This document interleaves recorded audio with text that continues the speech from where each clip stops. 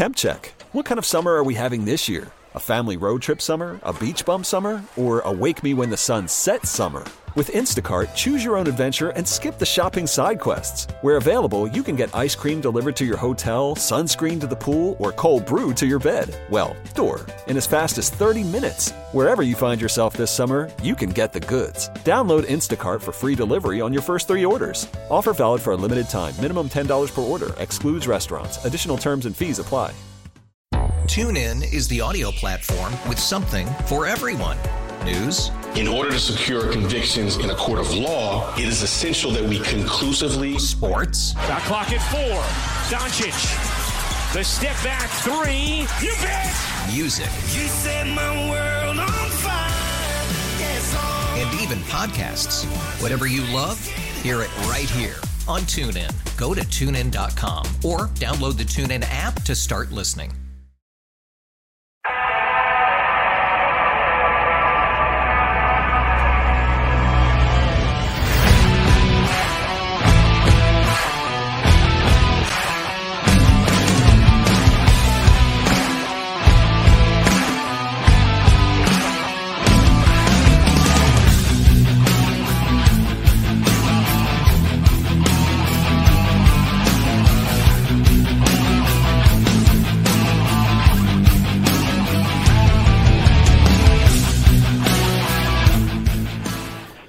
It's the international break. There's no games for Atlanta United anyway this weekend. The Atlanta United 2 side has a big game over in Huntsville on Sunday night.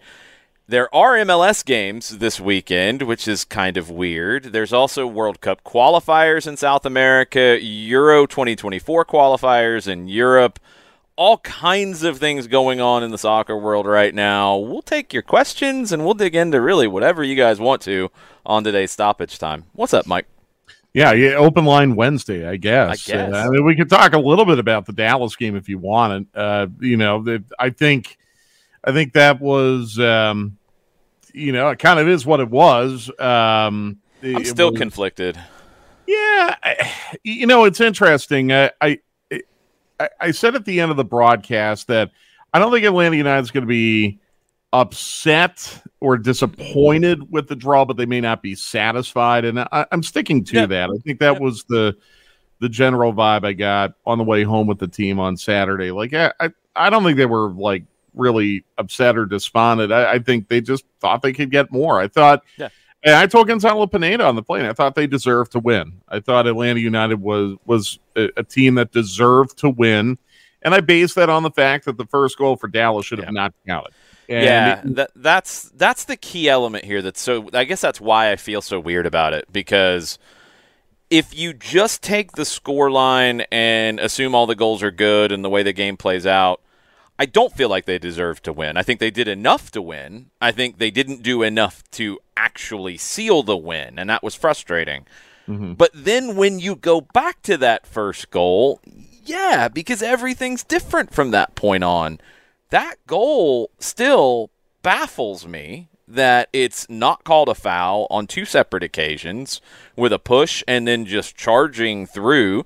Yeah, like Gonzalo Pineda said, he gets a touch, but he goes through the player to get to it. He had already shoved Robinson with 2 hands before that. That gets called, I think Gonzalo said 99 out of 100 times. I did actually increase the percentage. It's shocking that doesn't happen. It's not the first time that we've seen this sort of thing. It's also not a shock that this is left out of the MLS instant replay discussion this week in terms of video content. I don't even know they were doing that anymore. Yeah, you're not missing anything. It's egregious. And it's one thing when the referee decides, you know what, I am going to stand up and say that it's not okay for defenders to fall down easily in that play. Okay, you normally do that against a defender who falls down easily. I can't think of a time that Miles Robinson has fallen down easily trying to draw a foul. So, what? And it's so early in the game, it completely changes the night. And I can't remember a time that I've seen the fourth official, in this case Jair Marufo, have to have an ongoing dialogue with a team's technical area. And the reason why he kept doing it, he knows. He's been there. He understands the frustration. So instead of waving the hand and saying, no, I'm not going to talk to you anymore, or you're going to get carded, he kept trying to calm them down because as an experienced referee, he knew that they had a right to feel aggrieved. He's got to back his referee, of course, and he's not going to say that the referee got the call wrong. He can't do that. That's not their job. But he knows from a game management standpoint that I'm going to have to talk to these guys a lot tonight after that goal was given. Yeah, and it could just be coincidental because there are only a few MLS matches this weekend, but I will note that the center ref from last weekend did not get an assignment this weekend. Now, that could just be coincidental. Yeah, let's see next week. But I just want to point that out. That's something Pro really needs to be public about going forward. And it's frustrating that they're not, because it would, I think, give a much better feeling to not just the fan bases of teams, but also to the players and the coaches of teams. It's not about, like, all the referees are bad, punish them all. No. That's not the case. Referees make mistakes. But if you're a center back in this situation and you make a mistake, you're probably going to lose your position the next week. It's very possible you go out of the starting lineup. If you're a forward who makes a big mistake in a game, if you're a goalkeeper who makes a big mistake in a game, if it's become a recurring thing, you might miss your spot the next week. It's the same for referees. They're performing as well. And they don't have a coach to say, like, hey, they're not in the lineup, there's not a lineup posted. It needs to be public. And that's going to hold them to a higher standard to overall make it better. Ismir Pekmic is a young referee. I felt like he got a huge call wrong. And then from there, the game was very difficult for him. It was very difficult for everybody. He didn't make it any better with his decisions on the night. It was one of the most bizarrely refereed games that I can remember in a long time. But so much of that stems from that early decision. Yeah, and it kind of set the tone for the whole night. And this is where I go back to the feeling that I thought Atlanta United probably deserved to win, because if that goal doesn't count, remember, Atlanta United was really shell-shocked after giving up the goal. And I think that affected match state for the first half hour. It did. But yet Atlanta United still got an equalizer and a go-ahead goal. If Dallas's first goal doesn't count, might be 2-0 Atlanta United at some point early in the second half, and then everything's different. As Christopher Abel points out on the Twitch pitch, Fallon Velasco was sent off for that horror tackle that he had on also true. On, was it Lennon or it was on Brooks Lennon? Yeah, he stomped on his Achilles. Yeah, if he's sent off for that horror tackle, you're up 1-0 and up a man. It's a totally different match at that point. He could have also theoretically, I know some people are going to point this out, Yorgos probably got away with a gentleman's yellow at least on that elbow thing that he had, but I think that was a makeup call for what the referee knew was an incorrectly issued yellow before that, in that collision that he had where Jesus Ferreira just kind of ran through the back of him. No, it was the overlapping right back who ran through him. I know what you're talking about. Giovanni Jesus. Yeah. He comes charging in recklessly, and Giacomakis is trying to play the ball. Either he got a touch or the ball hopped up off the turf. It was hard to tell, but he's trying to play the ball, and Jesus comes flying in and goes over him, which, it happens. It's part of the game. That wasn't a yellow to me. I don't think the elbow was a yellow either. I think if you want to take all the various fouls that Giacomakis had, on a yellow, that's fine. But those incidents, no. And I think sending him off in that moment would have been a stretch. But all of this said, the game was what the game was, and Atlanta took the 2-1 lead, and they gave up a bad goal. And it's a goal you can't give up. And it's something that's got to get sorted in the way this team defends. Now, it's not the same thing as the Busquets ball over the top to Lionel Messi. That was one where the team had pressed before and had chased, and the ball takes deflection, falls to Busquets. At some point when you're pressing, you run out of gas, and you can't press at that moment. When that happens, the back line has to drop. In Miami, or in Fort Lauderdale to be specific, they did not drop, they stepped. So that was an incorrect decision by the back line. Everybody's yelling about the pressure on the ball. Go back and watch the sequence before. The pressure was there. It dropped when the deflection goes to Busquets because they had been chasing. So this was different. This is one where there was some pressure on the ball. It is hit over the top, and Luis Abram was just about a step late to step up with that pressure. And you go back and look at it, and we only got one look at it in the booth. It was really close on if Kamungo was onside, and it was checked and held for at least a couple seconds on the kickoff. They did take a look. It was that close. There's not enough to overturn it, and you don't have the lines that you're going to do in other leagues. So you take a look, and if the AR doesn't put the flag up, then you're going to roll with what you go with on the field there. But that's a mistake that can't happen. And I thought Brad Gazan hesitated at the top of the 18, and I don't exactly know why. I don't know if he misjudged it. I don't know if he, I don't know what it was, but it looked like he was going to get there, and then there was a hesitation, and then Kamungo gets there barely and pays the price for it and gets the goal, though. And when you go up there, you just can't give that goal up that quickly. That's something that they've got to learn from, and they've got to find that way to deal with this the rest of the way. And they keep giving up those kind of goals. I mean, this is the conversation we've had all year. You're going to be limited in what your ceiling is. And that's the frustrating element to me, because there's so many elements this game. You can go back and say the first goal shouldn't have stood. You can get into the red card with Velasco. I think both are valid discussions for sure.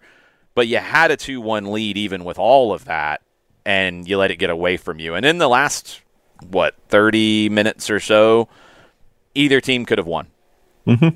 I think it was there for either team to take, and neither one could, and 2-2 ultimately feels about right. I think the good news is, though, and you're totally right, I don't want to gloss over giving up those types of goals, but I do think the good news is you have a larger sample size now that you can point to and say the players you have brought in the summer transfer window are really working out very 100%, well. 100%, absolutely. Pablo Lobjanitsa with a beautiful goal on Saturday, played really, really well in his first Atlanta United start. I think Tristan Moyumba, unfortunate he couldn't give them more than what he could in the minutes department, but I think you saw clear impact in the midfield once he was able to come into the game again. Xande Silva, I think, has a lot of class and is someone that, again, when he's at the point where he can play a full 90, it's going to be very, very interesting to see how that attack looks, potentially with a Xande Silva, a Saba Lobjanitsa, a Yorgos Giacomakis, a Thiago Almada all playing together for 90 minutes. So it could be really, really fun.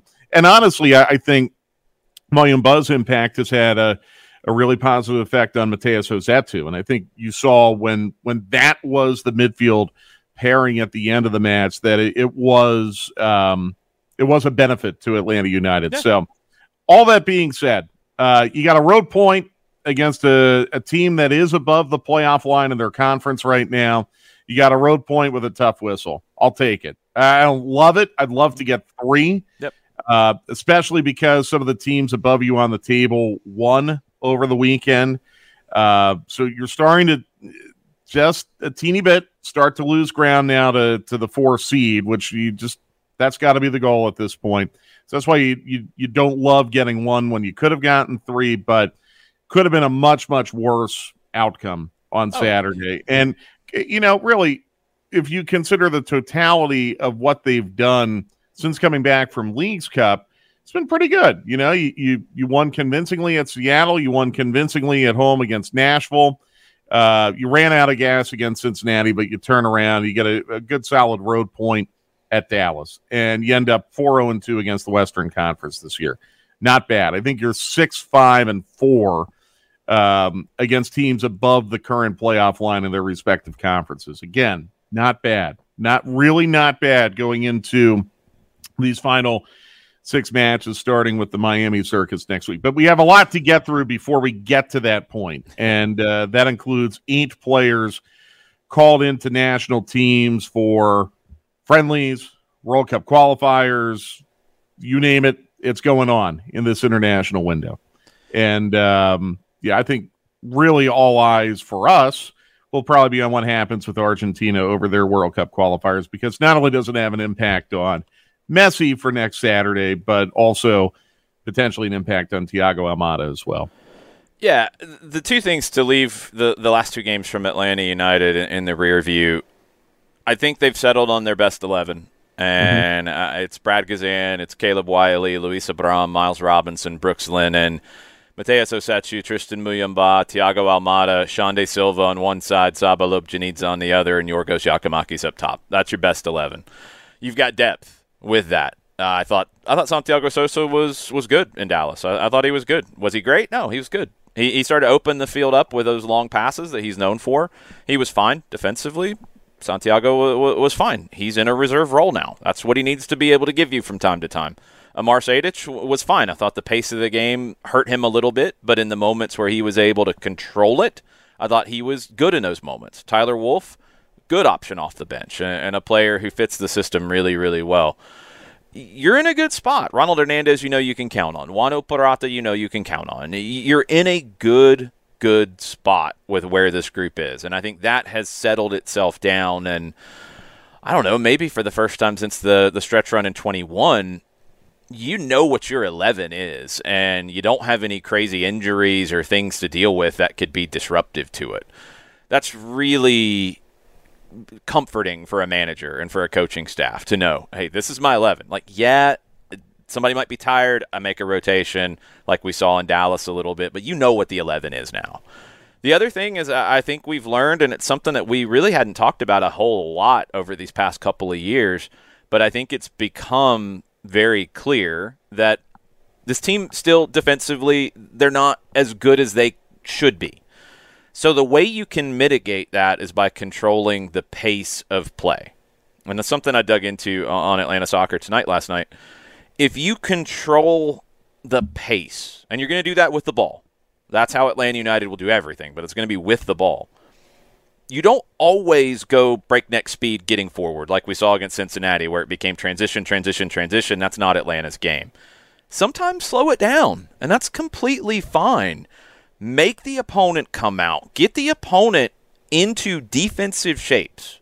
Because how many times have we seen this over these past few games where an opponent might be in a 4-3-3 to start, and in a lot of times they're probably going to try to protect somebody on the defensive side, so that 4-3-3 might turn into a 4-4-2. We saw Hani Mukhtar become a forward defensively, Lucho Acosta become a forward defensively. You're trying to protect them a little bit. Okay, that's fine. So when that happens, what you want is you want it to turn into a 4-2-4, because then you're playing through a line of 4. When you bust that line of 4, you have a 3-man midfield already. Then you get Almada, Muyumba, Hosechu running at 2. The other team's going to be trying to track back and recover, and everything opens up. It felt like the first 30 minutes in Seattle was really the blueprint for how this team can manage situations, protect their defense, and also get the looks that they want in the attacking half.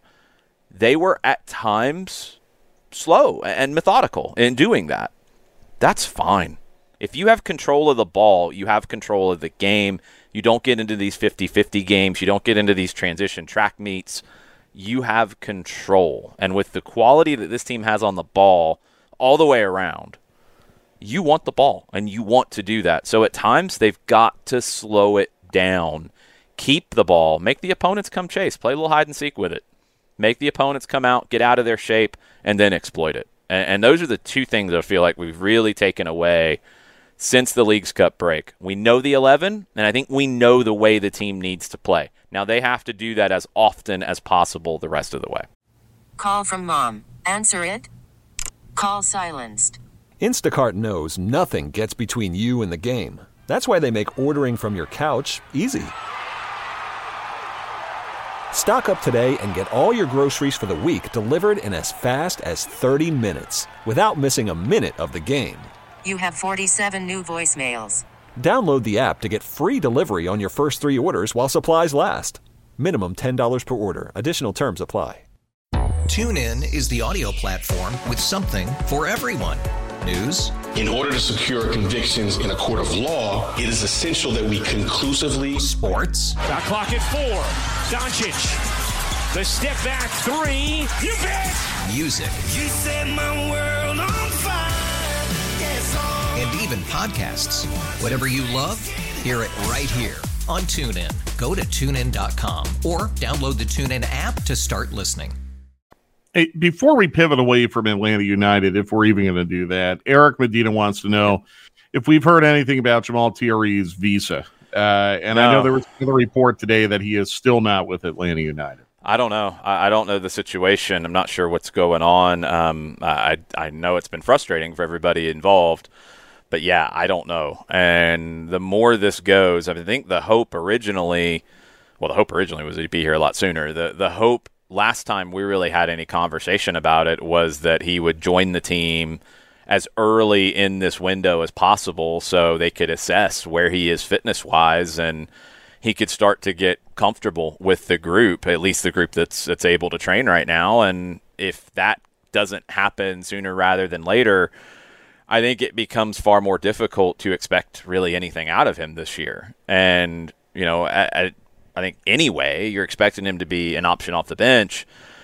And if you can't get him in to really see where he's at and get his fitness to a decent spot, I don't know if he passes Miguel Berry in terms of the depth chart. And, you know, say what you want about Berry, you know what you're going to get out of him work-wise. And if you don't know what you're going to get out of Thierry in that situation because you just haven't seen him yet, it's going to be hard to expect anything out of him. So every day that he misses is a problem. Yeah, and to answer Christopher's question, I don't know why Thierry's visa took longer than Saba's. I just know that it has been a very frustrating experience for the people who are trying to get it taken care of. And I think we've even been told, like, we'll probably find out more when it's finally all resolved. But it has been a really weird situation, and I don't think there's any truth to the speculation that they're looking to cancel the agreement with Thierry. There's no speculation to that. That's somebody making something up and saying it. Yeah, I don't think there's anything behind that. I think if there is, they know more than we do. Like, I've never heard that. We've been told directly by people who I think would be very directly involved in the decision-making over lineups and who plays, that they really do expect to have Thierry in this team and play him. So I don't think there's anything behind that speculation that they'd be looking to cancel things. No, that's just honestly saying things. There's nothing to go on there. Hey, one other MLS note from today. I don't think it's totally surprising, but Robin Fraser sacked with Colorado. Yeah, no surprise. You know, it's a situation where I like Robin Fraser. I like hearing him talk soccer. I like the work that he's put in especially as an assistant in this league. As a manager, he has not been successful, and it's the reaction to this has been something that I think comes up too often when we talk soccer in this country. There's a lot of, what he said, what she said in terms of the way this stuff goes. And the story that I guess the Illuminati sent out on a memo was that, Robin Fraser did a good job in Colorado. It's because he didn't have any talent to work with. And everybody ran with that. And Robin's coaching record in MLS, including 2 years with Chivas USA, which I've talked about, the story at that time, and this is 2011-12, and Chivas was a mess, and we know all that. The story at that time was people were confused and baffled by the way the team was set up to play, the way the lineups changed, the lineups that were put out. There wasn't anything in terms of an identity or consistency. So that didn't go well. You could talk about the talent he had to work with, but that didn't go well. Colorado didn't go well outside of one season. His overall record is 64, 83, and 55. Mm-hmm. That's not good. Mm-mm. This year, they're 3-13 and 10. They've only scored 16 goals. They've been shut out in their last 4 games. That's not good. They've won 1 game in 18 in all competitions. That's not good. The year that they were good in 2021, which was a shock, and they won the Western Conference regular season. They lost in the first round of the playoffs to Portland at home. That's not good. I think Robin Fraser, his best time in this league was as Greg Vanney's assistant in Toronto. And in Chivas, they were reversed. It was Fraser in charge. It was Vanney as the assistant. When Vanney went to Toronto, Fraser ended up, after Chivas, going to the Red Bulls as an assistant and then joined Vanney in Toronto and was there for their great run. That is the next move, in my opinion, for Robin Fraser. I don't think he is the right candidate for another spot right now.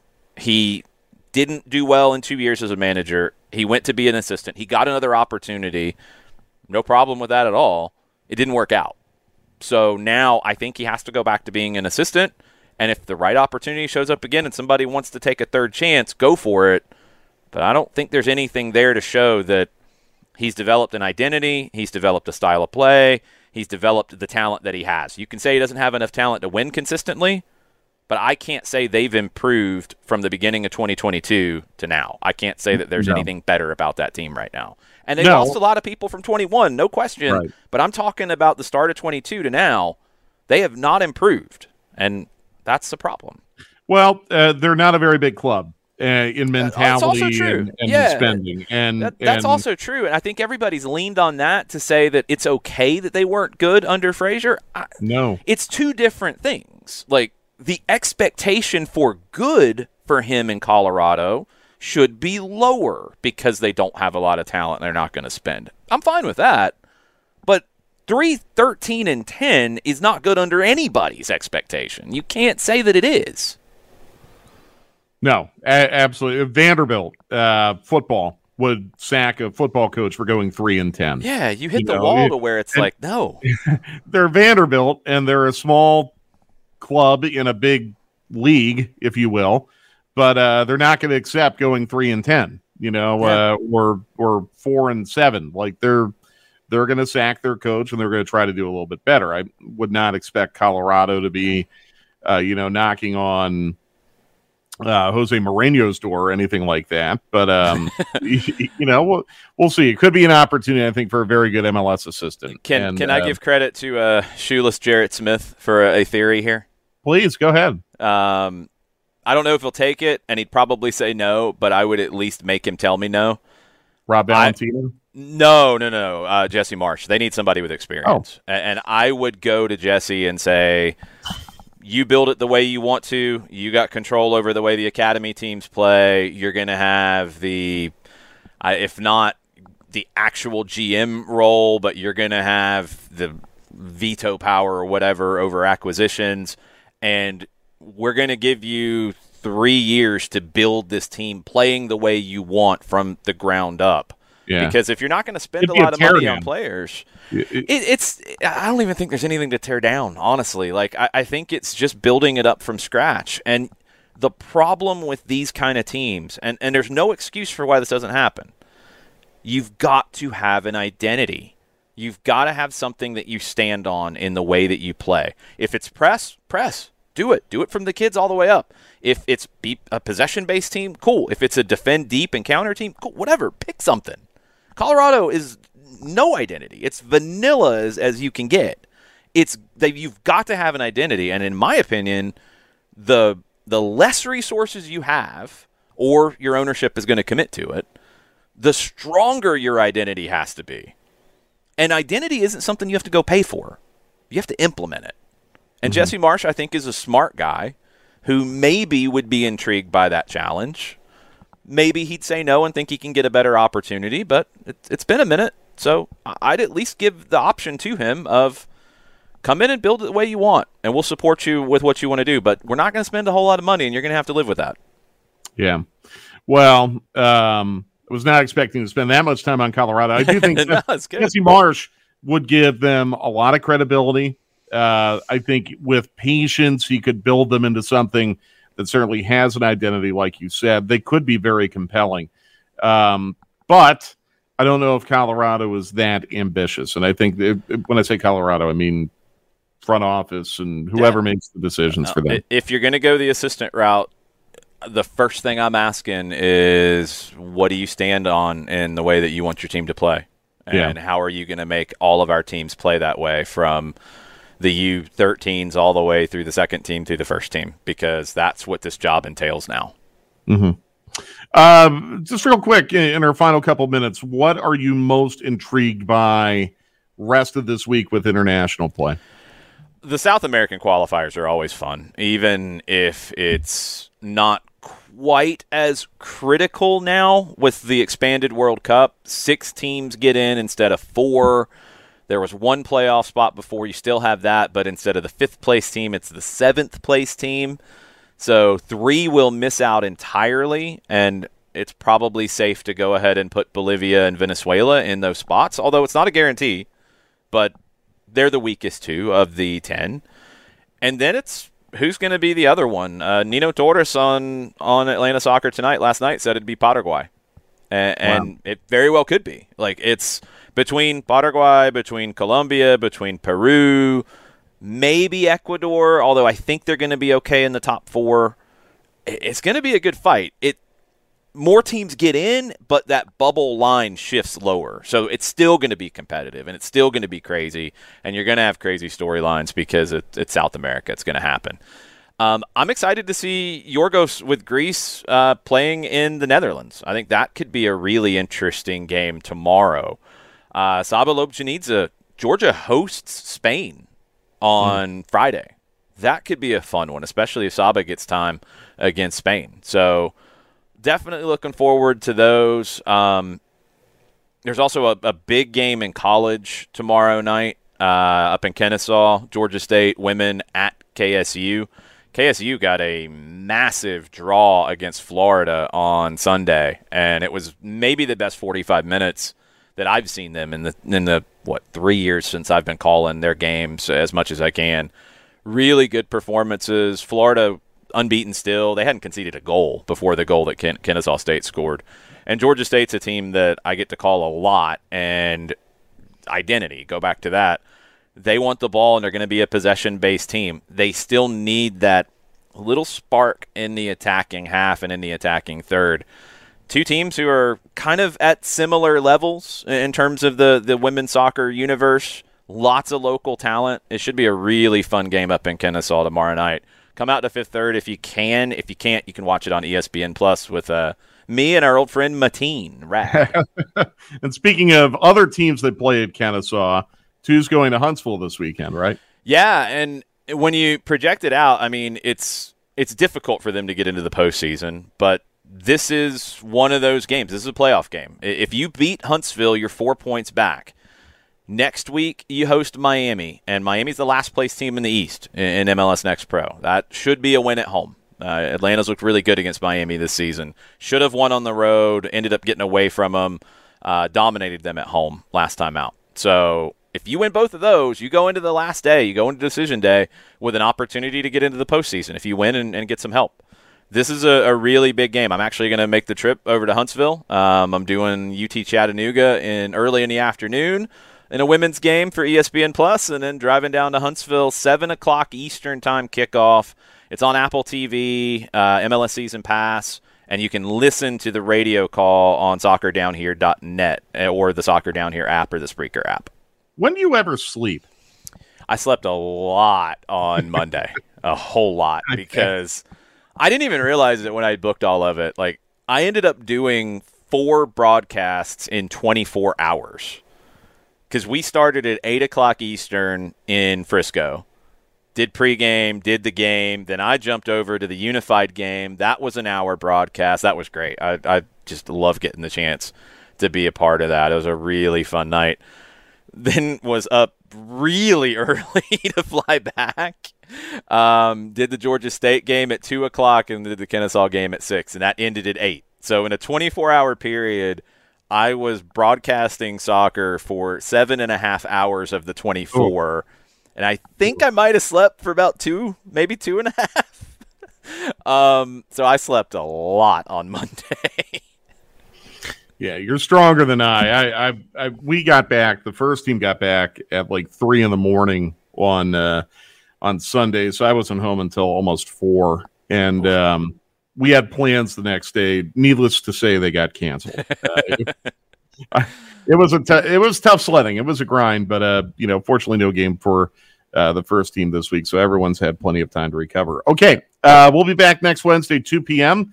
for another edition of Stoppage Time here on Twitch and the 92.9 The Game Facebook page. I think we'll have a lot more clarity on what that Miami game is going to look like because the Argentines will be done. In fact, most everyone on international duty will know how much they've put in and how much they might put in.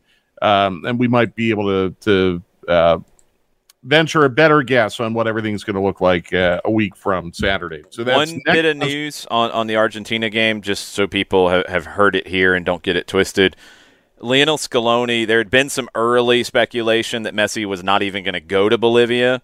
Lionel Scaloni said that he's expecting every player who is available to be in Bolivia and be part of that trip. So unless something happens in game one, they're all making the trip to La Paz, and they're all going to be part of that. Now, that can always change, but that is what was said publicly today by Lionel Scaloni, manager of Argentina. Messi doesn't strike me as the kind of guy who would want to leave the team after one fixture. Even if there would not be a plan for him to start in Bolivia, I'm sure he would still want to be there. He doesn't strike me as... He's the captain. It's never been his mentality to do that. He is getting older and things change, so, keep that in mind. But, no, I expect him to be part of it, and then we'll just have to see. I expect him to be part of the game in Atlanta, and really it depends on how he's feeling and how much he plays over these two games as to how involved he will be and if it's from the start. But at this point, I absolutely expect him to be part of the game in Atlanta in some form or fashion.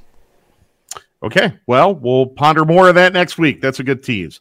2:00 next Wednesday on Twitch and the 92.9 The Game Facebook page. Thanks for joining us today for Stoppage Time. TuneIn is the audio platform with something for everyone. News. In order to secure convictions in a court of law, it is essential that we conclusively... Sports. Shot clock at 4. Doncic. The step back 3. You bet.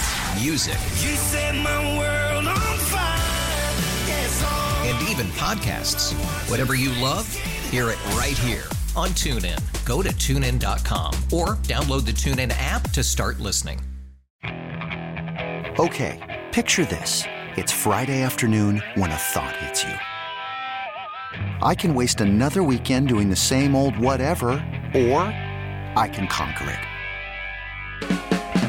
I can hop into my all-new Hyundai Santa Fe and hit the road. Any road. The steeper, the better. Because my all-new Santa Fe is available with H-Track all-wheel drive, so I can hit the trail without a worry in the world. Heck, with 3 rows and best-in-class rear cargo space, I can pack the whole family in with all our gear. We've got available dual wireless charging for our phones, so we'll never lose touch with civilization, and we won't lose touch with the primordial power of Mother Earth. So which is it? Waste the weekend or do something a little more epic? And conquer it in the all-new Hyundai Santa Fe. Visit HyundaiUSA.com or call 562-314-4603 for more details. Hyundai, there's joy in every journey. It's better over here. After investing billions to light up our network, T-Mobile is America's largest 5G network. Plus, right now, you can switch, keep your phone, and we'll pay it off up to $800. See how you can save on every plan versus Verizon and AT&T at T-Mobile.com/across America. Up to 4 lines via virtual prepaid card. Allow 15 days. Qualifying unlocked device credit service ported 90+ days with device and eligible carrier and timely redemption required. Card has no cash access and expires in 6 months.